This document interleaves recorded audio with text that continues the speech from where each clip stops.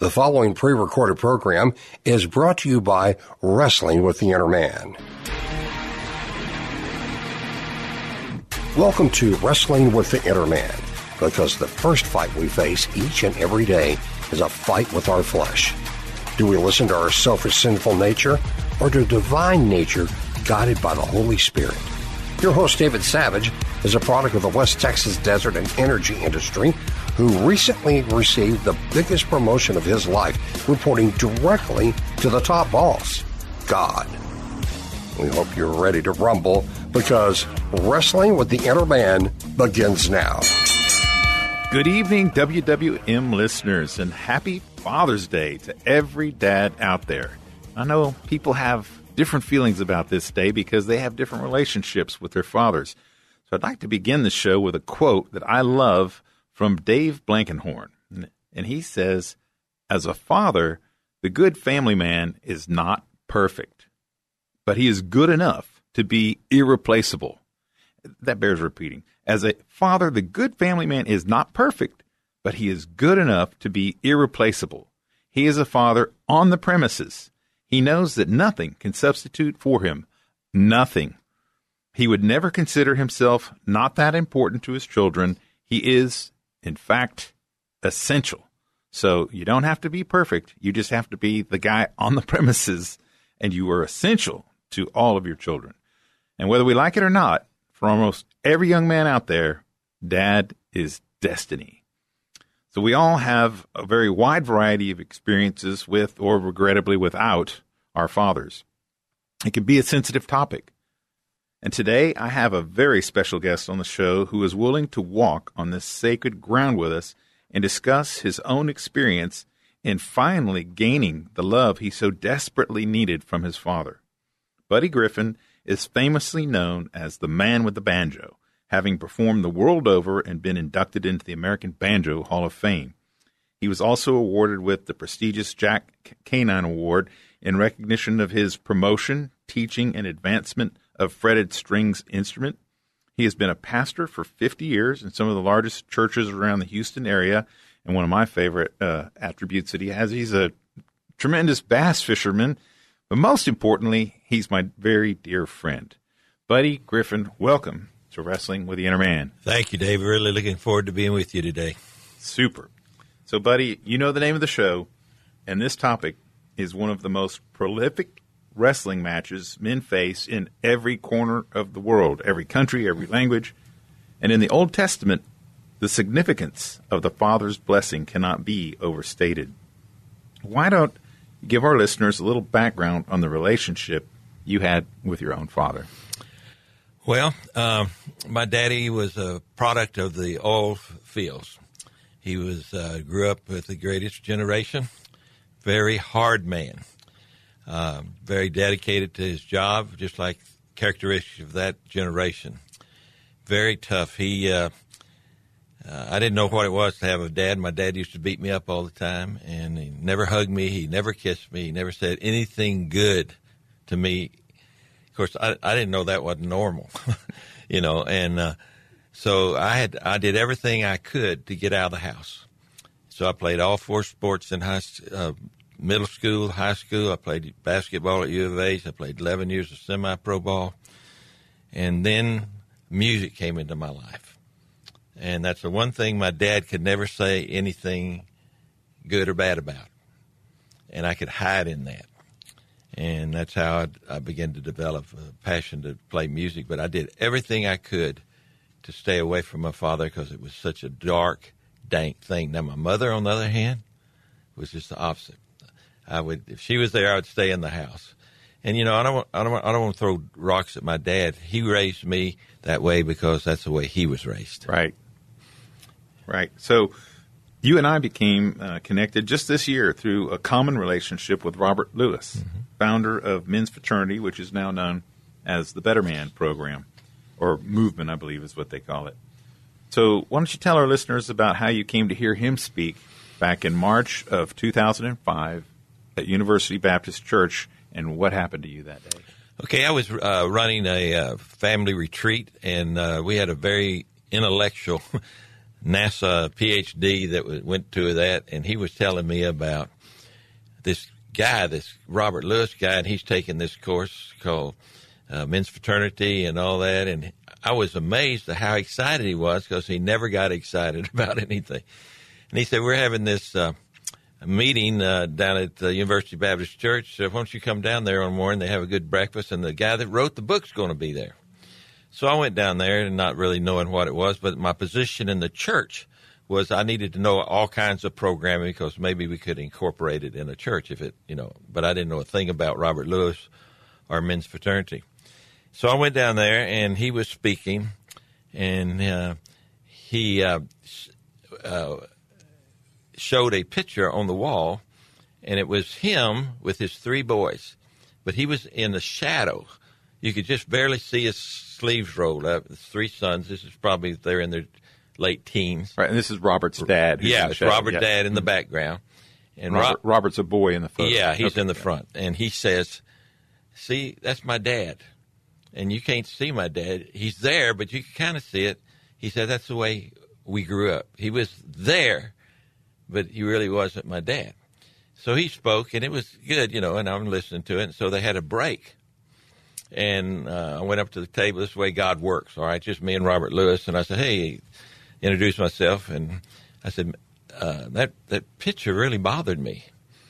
And I don't even know why I said that, but it had an emotional response looking at that picture because I said, that's the way my dad was. And he asked me, he says, your dad alive? I said, yeah, he's in a retirement center. And he said, do you love him? I said, yeah, I guess. Does he love you? And he started asking me questions that really bothered me. And he said, I bet you have a father wound. I had no idea what that was. And he said, this is what I nearly croaked when he told me this. He said, are you going to stand by that casket one day and look in there and have all these unresolved problems and you can't solve them? That really bothered me. I said, well, what do you want me to do? I kind of hacked off. Mm-hmm. And he said, well, you need to go talk to him about it. And I was never safe. I did everything I could to stay away from him. And he said, go. I said, he said, what are you going to do about it? I said, I'm going to pray about it. He said, don't give me that. That's a church answer.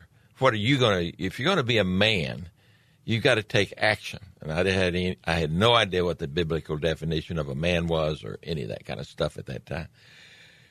And so he said, you need to go see him.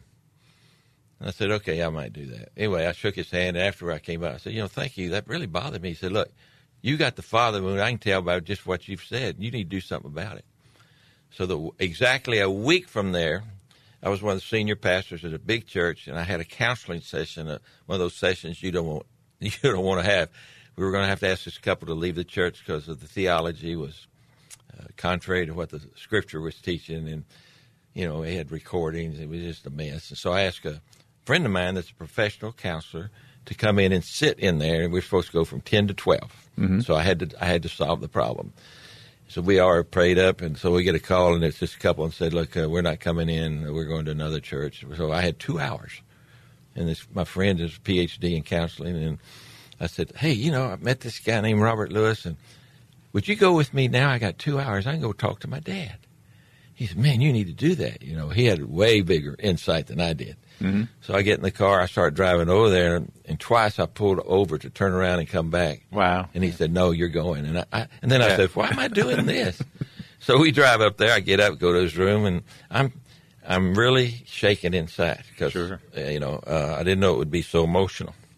So I walked in, and I knew he was going to be there. And he was 95 at this time. And I said, Dad, I need to talk to you.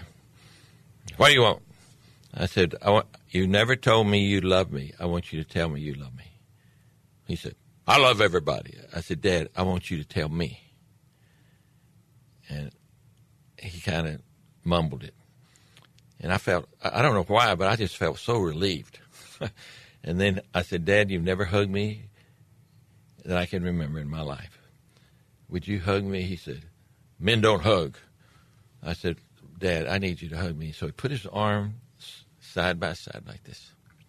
And he gave me a hug, and he said, I'm leaving. Well, he's in a retirement, so where's he going? He walks out the door, and my heart is beating so fast. And I said, Dad, I'm coming back, and every time I see you, we're going to do this. Now, I was over there at least once a week, because I was the caretaker. My sister's out of town, and I was taking care of all that. Well, man, I began to go over there every week, and every time it got better. And on the 8th trip, I walked in, and he said, buddy, come here. He grabbed me and hugged me, and he was crying. He said, son, I do love you, and I do love you. And the dam broke. I was crying. He was crying. He apologized. He said, I just didn't know how to be a dad, you know. And I'm thinking, is this real? Well, I cannot tell you how good it got. And so I'd go over there and see him, and he would take my hand in one of his hands and hold it and rub the back of my hand and talk to me the whole time. And I had a dad after 60 years. And we had a relationship. It got better. It was so easy. He was telling me he loved me. He apologized. I said, Dad, you don't have to apologize. You did what you thought you were doing and was right, and you're a great man, and I love you. And in that time, we grew so close. And I began to realize what the father wound was, but I was healed. Well, that's a very emotional story, and I can tell, and I know you've told it a lot. But, gentlemen, if you're listening out there and you have a father like this, and there are many of you that do, have the courage, you know. Don't pull over the side of the road and turn around. You got to have someone go with you. I don't know what role you would call that person, but just someone who's there, who loves and cares about you. It's kind of like, no, come on, I'm going with you. But it must have been it mustn't have been easy to be directly challenged by Robert Lewis. You know, when you're sitting there at that meeting, he goes, well, what are you going to do about it? And then, you know, that is the church answer. Well, I'm going to pray about it. And it's like, no, what does a man do? You know, and I think the way he challenged you with, are you going to sit there at the side of that casket and then just carry all that unresolved, you know, whatever that bag of horrible emotions is your whole remainder of your life, because you can't resolve it once they're gone. So, you know, it's scary. And, you know, so you did it. You know, you went with a Christian brother in a supporting role, which can't be overstated, to ask your dad for something that you've always desperately wanted from him. And it was awkward, but it got easier with every visit, right? Yeah, and I didn't even know I needed it. So what's the takeaway for our audience here? I think it's like it's never too late, right? Because how old were you at that time? 60.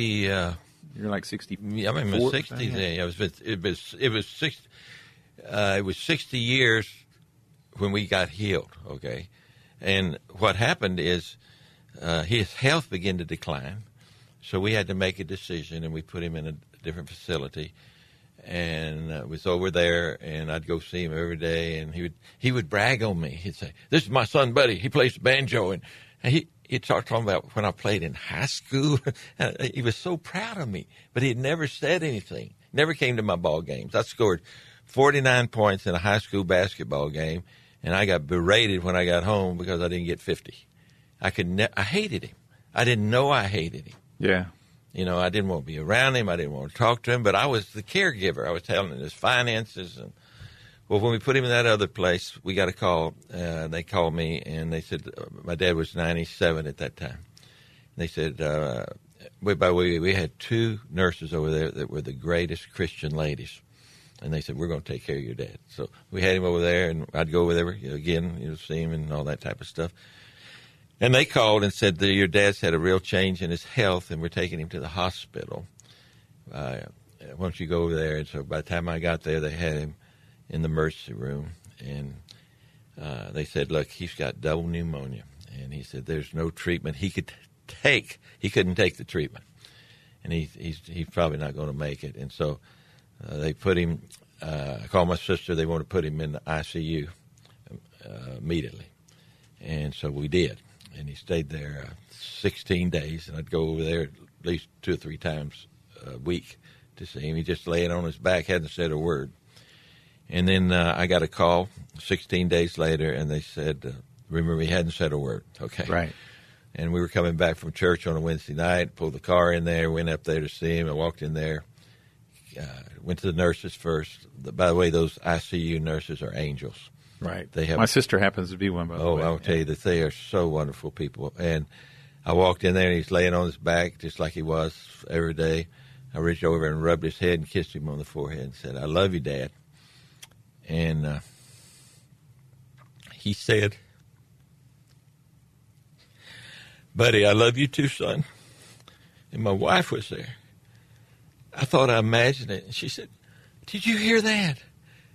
And I said, and we started praising the Lord, and went over there and hugged him, never said another word.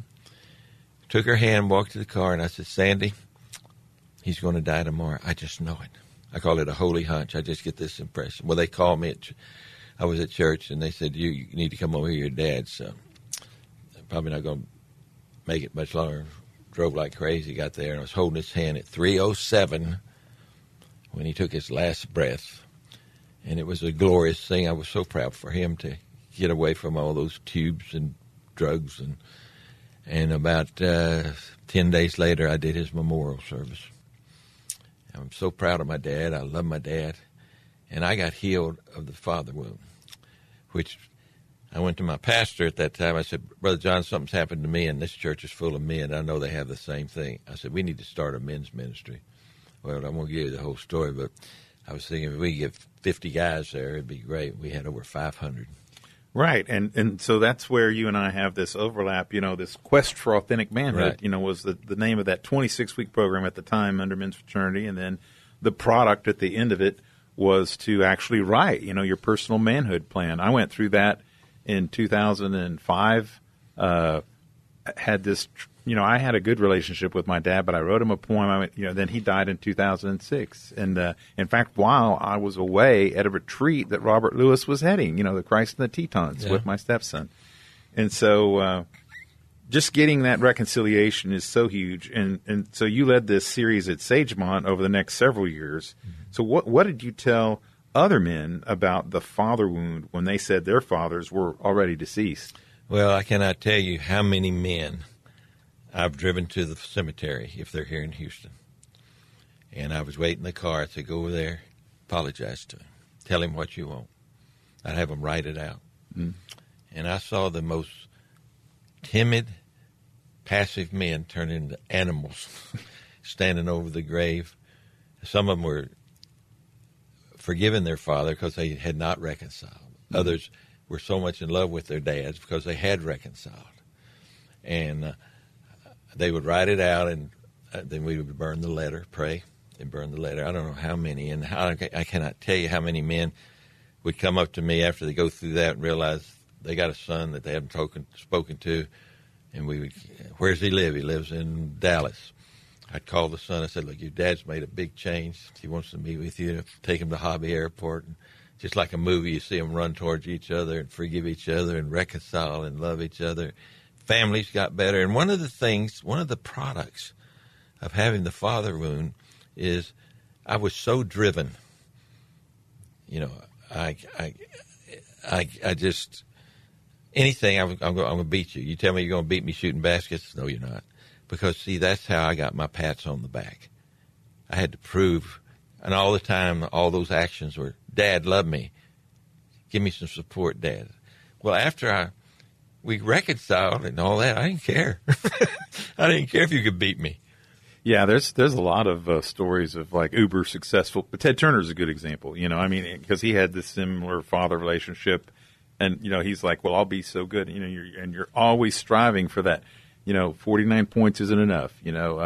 I was listening to this Jocko podcast. This guy's like a Navy SEAL, and he's done all this stuff, and he has this great podcast, and he wrote this book, and then he calls his parents. He was excited when they say, "Hey, we just hit the New York Times bestseller list," and it was like, well, yeah, it's not whether you hit the list or not; it's how long you stay on it. You're just like, "Well, thanks, Mom, Dad." It's just like, it's so funny how people admire that guy and hero worship that guy and everything, but the one person that you need the affirming word from, that you can't get it, and it really does drive a lot of people in negative ways, because it's empty. It's like the Pirates of the Caribbean. They can never slack that thirst. It's a curse. Yeah, well, see, every boy asks this question. Dad walks out of the house. There's a little boy with a football out there. He says, "Dad, watch."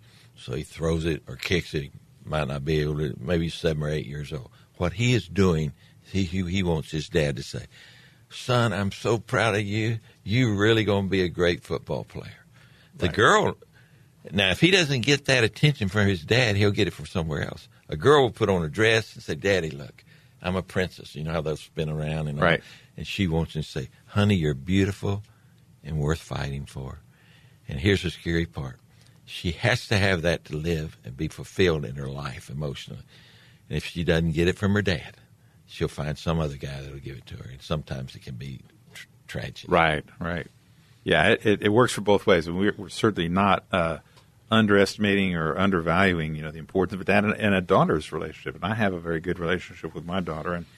And you see a lot of that acting out as well, where they have promiscuity because they aren't getting the affection and the attention that they need. So dads, I'm going back to that quote I said at the beginning, you don't have to be perfect.